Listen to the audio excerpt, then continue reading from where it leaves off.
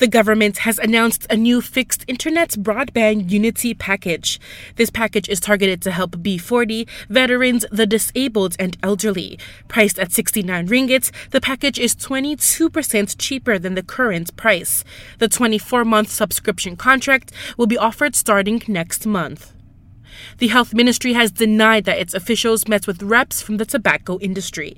It says unlike the initial claims, the two reps were actually from a bicycle and printing company.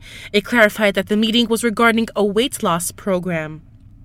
The National Anti-Corruption Plan 2019 to 2023 needs to be given more time to be re-evaluated. MACC's Policy Planning and Research Director says it's in order to prioritize high-impact initiatives. He adds that the re-evaluation could bring significant and rapid changes to effectively support the ongoing fight against corruption and abuse of power.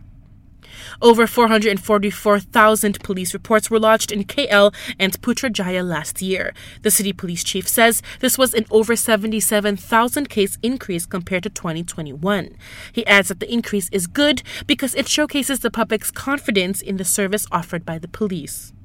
In related developments, he says police have recorded statements from 10 people in connection with a recent protest in front of the Swedish and Dutch embassies. He adds that a few more individuals have been identified and will also be questioned. Last week, a group of more than 30 NGOs gathered outside the embassies.